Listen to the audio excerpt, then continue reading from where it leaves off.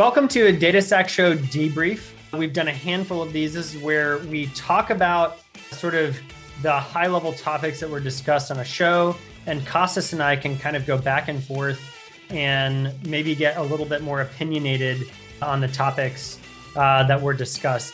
Okay, here's my question for you, Kostas. We were talking about data design.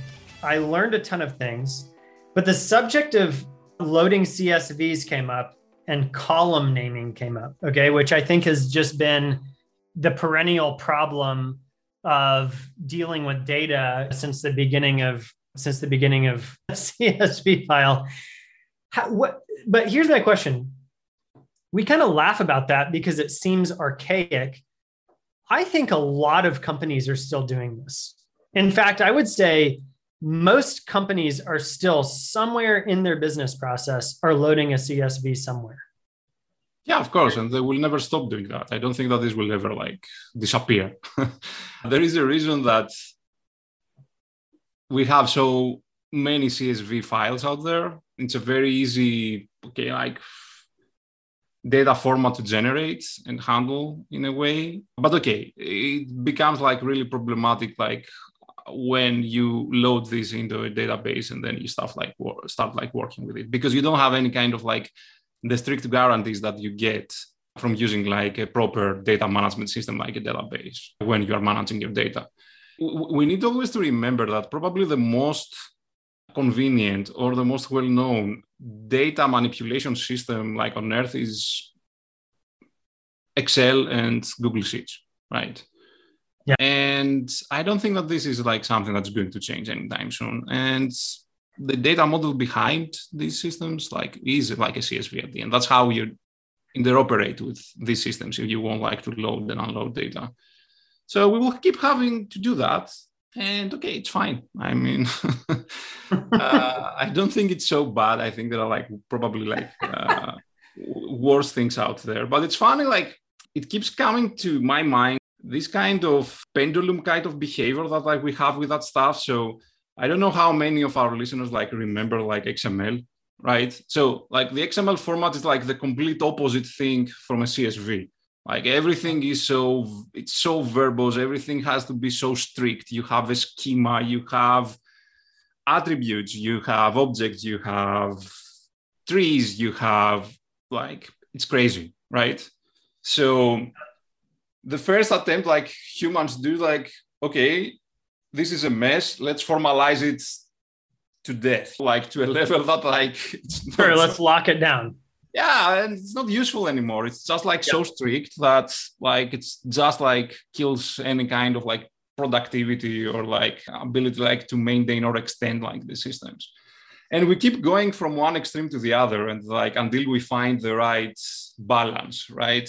Yeah. So I think that's what is very, very interesting for me, when I see how technology is developed, because you can find many kind of these extremes, with many different technologies. And of course you can find that with data, right? Sure. Another example is the NoSQL movement. We had the relational databases. We're no, too strict. Let's go to NoSQL. Then, shit, doesn't work, let's go back. And then we have this new SQL thing, which is something in between. And it's an very interesting back and forth until we find through experimentation what works at the end. Yeah. Okay, second question. We probably have to end on this one because these things are supposed to be 5 minutes. But second question. So the one would be super interesting. Yeah, I guess we run the show. We can go as long as we want, right? Debrief for an hour. The other question, so a really interesting point was brought up in that sort of the end user interacting with the data, be that the end user of a consumer mobile app, or I think the point that was brought up that was really interesting was thinking about your own employees as end users of the business data. Mm-hmm. And how a lot of times, just because of the nature of humans interacting with data, different processes, all that sort of stuff, there tends to be problems that come with humans that are interacting with or manipulating data that they have to do because it's part of their job, right? And so the point was brought up that actually restricting that with pretty tight guardrails is empathetic, which I thought was a really interesting concept because it solves a lot of downstream problems. But I'm going to raise a counterpoint and I want your opinion. There's a trade-off. I don't disagree that if you lock everything down sort of on the interface side, and goodness gracious, like everyone who's still using Salesforce Classic knows that there are problems in the interfaces that employees inside of companies as end users of data experience and that create major challenges. So I think the basic point is very valid. But there needs to be a level of flexibility. So I'll just give you one example that came to mind when we were recording the show. Let's say you have different salespeople within an organization, right? And they're going to follow the high level process that's prescribed and maybe even mandated by a business, but they're going to have their own individual style. Yeah. And their individual style actually relates to the way that they're going to interact with data that's in Salesforce or HubSpot or whatever tool they're using. And in reality, if you let them use their own style, they will probably become more productive, which means the business makes more money, or at least I think there's a very strong case for that. How do you find that balance, right? The end interface needs to be locked down so that you avoid downstream problems, so that you don't have variations in process. I mean, there are a lot of things like that, but if you lock it down too hard, you actually inhibit people from sort of doing their best and most creative work. Yeah. Your thoughts? Yeah, 100%. I totally agree with you. Like, it's very easy to end up, instead of offering guardrails, to introduce bureaucracy, even if you are using like technology, right? And I'll give you an example as a customer, okay? How this might affect you. Like, I don't know if you have ever experienced like going to a T-Mobile shop or like an AT&T shop. You want to buy like a new subscription or a new phone, and you have this like happy employee there coming with the tablets and like, yeah, let's activate your new account. Yeah. Right. And suddenly there is a gap in time where they're typing, you're waiting. Things do not work very well. Maybe they have to make a phone call.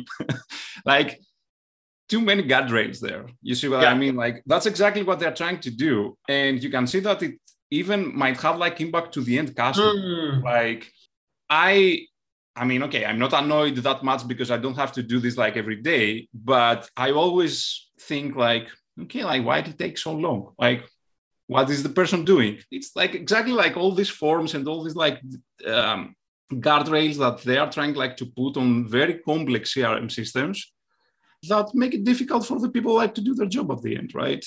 Yeah. And in many cases, they just bypass it again. Like, that's the thing, that like whatever you are going to do, you will reach like a point where you will have like, how to say that, like diminishing returns or something. Like, it's not going to add any additional value, and still errors will exist. So you will still have to go and put like all these checks on your database systems, run your scripts, clean your data, and all that stuff. That doesn't mean that we don't need the guardrails, but I'm just trying like to reinforce like what. Yeah, that's a great. That it's really hard to find this trade-off, like, and there is a trade-off there. Totally.